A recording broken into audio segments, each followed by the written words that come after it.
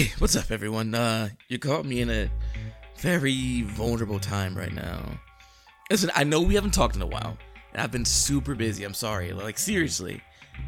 I've been doing some favors for some people, and I've lost track of time. Hold on. Oh. Alright, I think I've taken on too much at this point, and I don't want to let everyone down. Like, I feel like there's a piece of me that I only have so much to give. Like, I don't have any more left in the tank. Between friends, family, and a career path, where my main job is to help others, I feel like I've been carrying this weight around with me. And don't get me wrong, I like it. I enjoy doing it for everyone. And it feels like I can provide value, but, well, I just feel done. For days, weeks, months, I've been carrying this weight on my own, and I can't go any further. I decided to get some help. I decided, hey, look, I need to find somebody or some people that can help me with the situation. So I decided to get some help from some friends of mine, Natalie and Steve.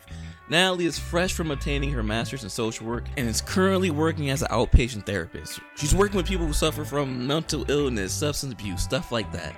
And Steve, on the other hand, has a very particular situation that, let me just let him explain. So, there's been as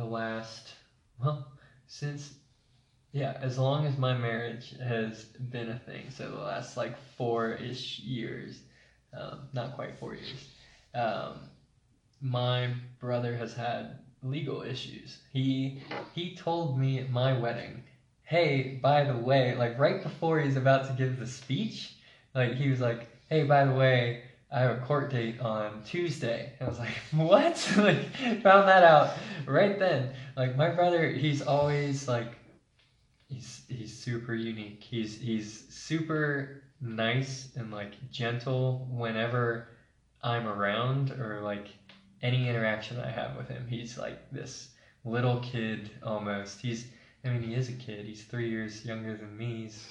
But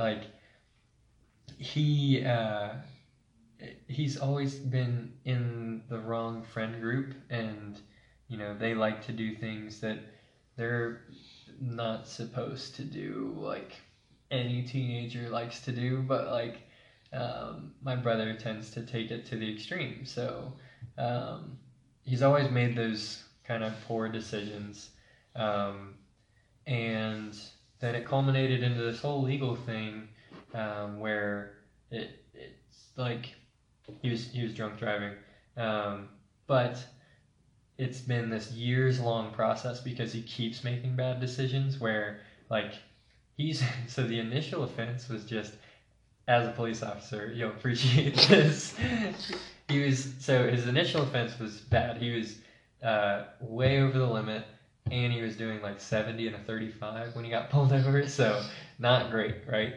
But then he's been in and out of jail 3 times, and all from this one offense. So he initially had this court date, and then he was had this whole I don't know what it was at that time, probationary period or whatever, things that he had to do, and then he didn't do those things because he likes to make the wrong decision, and then jail time gets factored in, and then it's you have another hearing and you have to do X, Y, and Z. Here's your parole officer and these things. And then he would miss meetings and just keep piling on things to himself. So his initial offense was bad, but it's been his decisions throughout this whole thing that stretched it into now he's been dealing for almost 4 years on this one event. So if you haven't caught on by now, I think Natalie's resumes and Steve's own personal experience made them great people to talk about today's topic. How to carry the burdens of others. Their problems, their stresses, their fears. All the stuff we talked about before. It all weighs on you heavily. And if you're the type of person who wants to fix it all, this can be something that takes over your life. Needless to say, with these guys' different experiences and expertise, I felt like talking to them would be some way of finding my aha moment. But first, I need to identify what was going on with me. There's this feeling I have right now of being tired all the time, not caring as much. And I know it's not new to me per se. I felt it before. If I explain it out loud, I know it's something I'm doing to myself. I don't have to carry this stuff with me. Their problems, all this other stuff. The things that other people need to change. I wish I could do it for them, I really do. But despite the fact, I know it will kill me in the end if I don't let some of these things go. And if I'm honest with myself, this is kind of the reason why I left something I wanted to do since I was a child.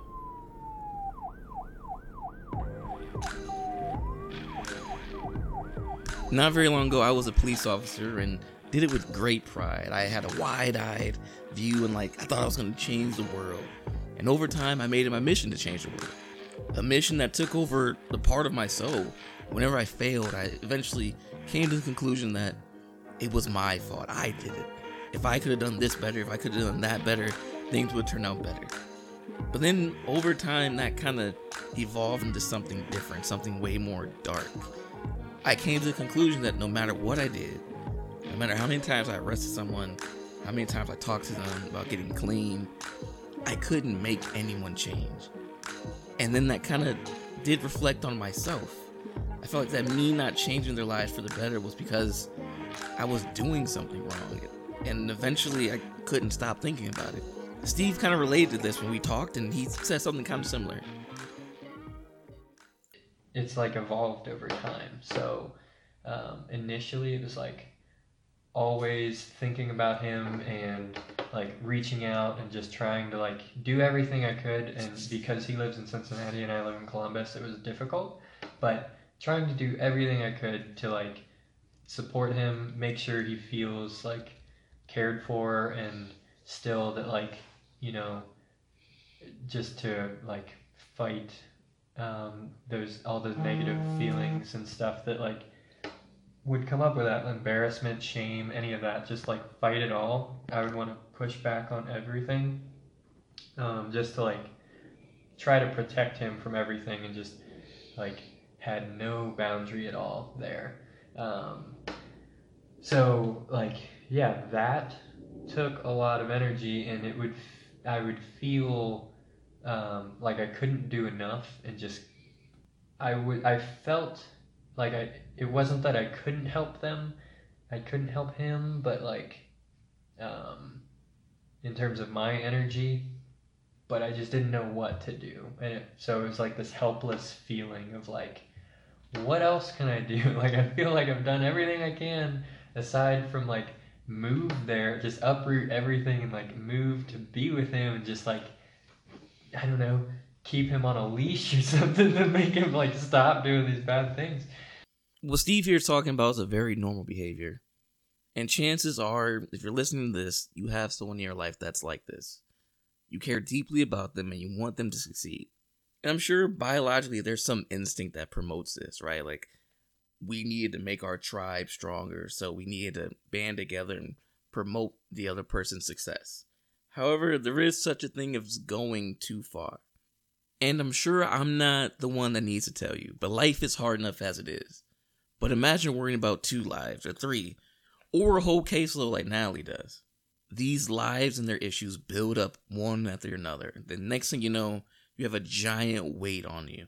And instead of everyone lifting it together, you take it upon yourself, and in this case, myself, because I'm doing it as we speak, and you take it on and carry it alone. What Steve felt and what I think I may be going through is something known as compassion fatigue. Compassion fatigue. This happens when you simply run out of juice, aka you run out of craps to give. Best way to think of it is like a muscle. What happens when you use a muscle to a point of exhaustion? You place all the burdens on you and you walk day in and day out with them on your back, by yourself, no breaks, just you. Eventually, you're gonna collapse, and no matter how much you want to lift this weight, you simply can't anymore. This is entirely dangerous. What it turns into is a shutdown of all emotion. You're empty. You are on empty. No energy for any of your friends, family, or anyone else that needs a piece of you. You simply don't have anything else to give. You could literally hear the most tragic story of your life and have no sort of reaction. And believe me, I know a little bit about this. In one of my lowest points as a police officer, I remember encountering a man who got shot several times. and I didn't feel anything about it. In fact, people around me were kind of getting upset about my lack of emotion, and they called me out on it. And honestly, I had no idea it was going on. It was just kind of another day to me, and I didn't really connect the dots. I mean, look, imagine you at a scene, and somebody just got shot, and you see them bleeding, and you look over, and the officer has like a blank stare on his face. Not a blank stare of like he doesn't know what to do, but he knows what to do. He did what he has to do, and he's just there. It doesn't bother him at all. And that's kind of who I was at the time. Now, long story short, we're not going to get too much into it, but that was one of the reasons where I felt like I needed to step down. However, it's been maybe a couple years since then, and now I find myself in the same predicament. And I wanted to know why this happened. Like, what is this feeling coming over me? Why do I have compassion fatigue? And the answer is pretty simple. Self-defense. The human mind can only take so much. And when it feels like it's overloaded the human mind can the human mind can only take so much. And when it feels like it's overloaded emotionally, it begins to detach. And I mean, we all do it in some small capacity daily. I mean, otherwise, look, every sad movie you watch, every tragic news story you see would have you bawling in tears in a debilitating state of depression. This is only magnified in professions where you see tragedy every day, like nurses, doctors, and first responders. Or, in a more micro sense, we can feel this about people in our everyday lives. We take too much of them on and lose part of ourselves. But why the hell do we do this? Like, why do we have this compulsion? There has to be an easier way. And at first I thought it was simply like a curse of altruism. Like I'm so good that my soul is so benevolent that I can't help but to possibly want to help people all the time. But then Steve said something to me and had my mind kind of thinking in a different way, that maybe it wasn't even about other people, but more so myself. I used to try to coach him and be like, hey, start thinking essentially, I wouldn't say this, but I would be like, hey, start thinking like me instead of thinking like you, because it's not helping you. And it flipped. So that's what it used to be. But then after processing through it with Whit, it's he's his own person. He's making these choices. He's going to do his own thing regardless of what you say. So maybe instead of trying to fix him or whatever it is that you're trying to do, try to just be there for him and focus on the, hey, I still love you piece to all this, instead of trying to fix everything that he's doing or coaching his whole life, so that was kind of the boundary. It's more I stopped trying to be in the know on every single detail and providing my 2 cents on everything.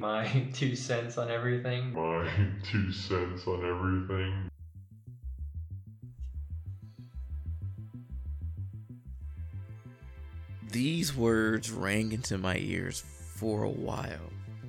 Perhaps the whole time I've been looking at things the wrong way. It became a mission of mine to help this person or make these people realize X, Y, and Z. And my happiness, my sanity was tethered to those actions for someone else. And I think, to be honest, a part of the reason I chose to carry this load is just to say that I could. I wanted to be a hero. I wanted to be someone who mattered. I wanted to put my 2 cents on everything. But what's the cost of putting that 2 cents into things?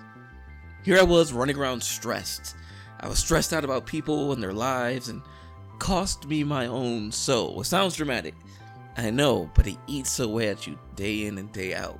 So I began to look at these things called boundaries. What do they mean? What are they? And no, we're not talking about building no wall to Mexico. No. These are boundaries to you. Think of it this way. Pretend you have a giant bubble around you. This bubble keeps you safe and warm, and you love this bubble. This bubble is your home. This bubble is your natural harmony. Now, how strong this bubble is depends on your own experiences, bad things that happen to you, or maybe the way you were raised, or just how you are in general. People's words, actions, all these things either build calluses around your bubble or soften the bubble. Like we said, some people's bubbles aren't as strong as ours. So those people we try to protect. We try to make sure they're okay with what we have. We use our bubble to protect them. And we allow them to use our bubbles as protection. It's kind of like diving in the way of a bullet. And at first we do this because we want to, as a friend that needs help. But what we come to find out is later on that just wanting to help becomes a compulsion. You do it because you feel like you have to. And over time, your bubble takes on more and more punishment over and over and over again. And then when it bursts, we get things like anxiety, depression, and what we talked about earlier, compassion fatigue. Setting boundaries is like adding another layer to your bubble. It's adding a little protection before it even gets to your bubble. And at a certain point, you have to realize we aren't Superman. Like, you can't save everyone, especially those who have no desire to be saved. Natalie faced this problem in her practices, and this was the advice she was given. Because there's certain things that we just can't fix that are out of everyone's control, including the client and the clinician. But the things that we can control are what we try to help change and improve by drawing out of the strengths, by learning and practicing skills, by using different modalities or whatever. But if the client's not willing to do anything, then there's not anything that could be done. So she also suggested taking a break from services and then resuming if the client felt like he was ready towards change, and seeing how that worked. We may not work in a clinical environment, but the ideas work generally the same. I've thought about it and looked up different things, and here are about 3 different things I thought would help figure out how to build these boundaries. Number 1 is to develop self-awareness. Self-awareness has been something that's been popping up everywhere, and it can be its own episode in itself. But the main thing right now as it pertains to this is to realize you need to be aware of your limits. Whatever situation you may be in, you need to take time and understand how it's making you feel, what exactly is making you feel that way, and why you're feeling that way. Like, what's going on? Like, are you feeling mentally drained all the time? Has your level of patience plummeted? Stuff like that. Being aware of changes in your emotional state while being able to identify the causes of them will make a world of difference. Look, I'm telling you from first-hand experience, you'd rather figure this out yourself rather than being surrounded by a whole bunch of people asking you why you don't care about this person being shot, like I have. That wasn't like the most fun experience ever. Anyways, number 2 goes right along with number 1, and that is self-care. Like, I get you want to be there for your friends, and that's cool, but think of this as like airplanes, right? When they say the airplane's falling and crashing, you need to put your mask on before you can help someone else. And self-care is just all about that. That's what that is. How you do this is finding out what gives you rest. Yoga, exercise, talking to people in your circle. But most importantly, when it comes down to it, you need to know when to drop the load. That means ignoring some phone calls if you have to. If you are in a professional environment where you're dealing with this kind of stuff, the biggest thing is to let work stay at work. This is something that took me a while to develop, and I don't even really have it all together now. But I've noticed that between not doing it at all and doing it now, it's been a world of a difference. You will never save everyone and solve every problem. And hell, actually, if you did, you'd be out of a job anyways, right? So it's tempting to be worried about a client or a student, but whoever you're working with, but you have to have the energy to do it. You have to save that energy for when you're at work and when you can actually help. There's no use of being worried about it at home when you really can't do anything about it. You can't talk to the person. You can't look up anything. It's just, you're just at home. And remember what Natalie said. Maybe sometimes you have to step away. This person isn't ready to receive help. They just want to kind of yell at you or get mad at you or bring you down when you need to just step back and be like, okay, look, when you're ready, I'm here. We can work on it. So Steve actually has been doing some of this stuff, and he kind of told me what the difference was in his life since he's put up boundaries. Since putting up those boundaries, I feel like I have been able to be more loving and caring in the moment when I see him now. I don't have any of those feelings of like before, this feeling of like I've failed you, or I've not done enough, or just, all those negative feelings would be there too. So I would not be as present with him in the moment, and like as like I don't know, just as supportive as I could be while I was with him in person. Those times when those boundaries are in place, all those negative feelings are gone, because I don't feel like it's not my role to live his life for him. I don't feel like I'm failing him anymore, because I'm not trying to direct everything that he does with his life. Now, there's something Steve kind of alluded to there that had a very profound impact on me, and I learned about it before, but for some reason, just talking to him kind of sparked it up again. He talks about his role, knowing your role. My role is to just make sure that he knows that he's loved and appreciated, and that I'm here for him still. I'm not going anywhere. So, like, I've been able to focus on that more since then, and it has been freeing, I feel like this happens in any relationship where boundaries are in place. You have that switch. When you know your proper role and you're not trying to take on the world, like you're able to just be a better like person to love whoever it is better. Letting him know that I'm still here for him. It seems super simple, but it reminded me of something I learned in the class that told me just to do that. It was a class revolving around therapy or any type of counseling. And quick note, little thing about social workers, counselors, therapists, whatever you want to put in there. They like to help people a lot. Like, it's an uncontrollable urge, and if we don't think we're doing a good job at it, we can allow it to affect our self-worth, as we talked about earlier.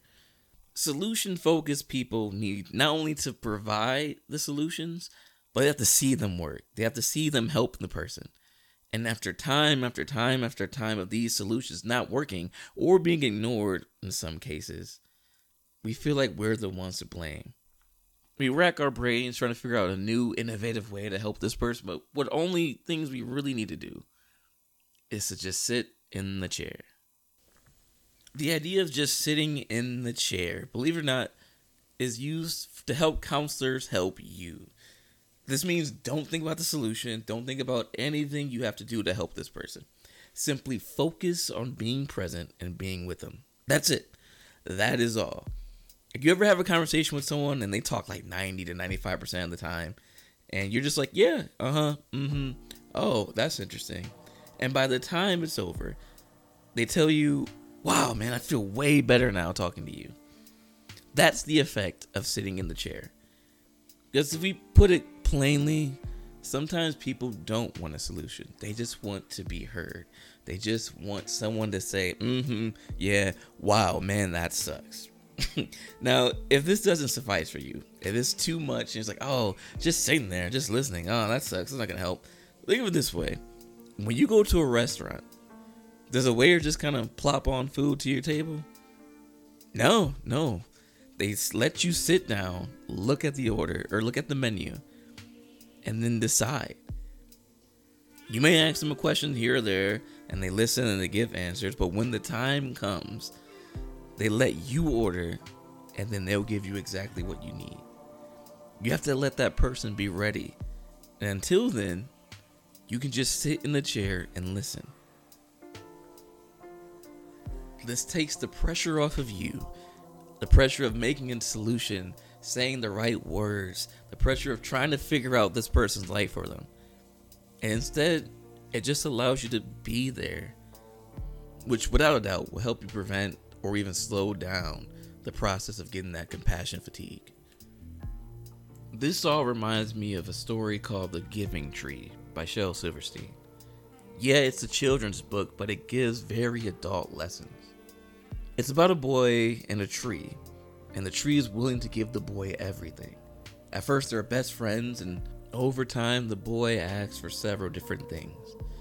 from the branches to carving into its bark to a whole bunch of different things. And each time the tree is willing to give, and give, only for the boy to continue to take, and take. The boy doesn't see the tree very often, and slowly he only comes when he needs something from the tree. And at the end of the story, this once mighty, proud tree was reduced to a stump. Look, I want you guys to be able to carry these burdens for people. And I want to be able to do this, but at the end of the day, we also have to do what's best for us. Before any muscle can grow stronger, it has to get rest in order to heal. You need to heal. I need to heal. There's plenty of work to be done out here, but there's only one of you. Drop the weight right now so that you can carry it when you need to the most. Thank you all for listening. Have a good one.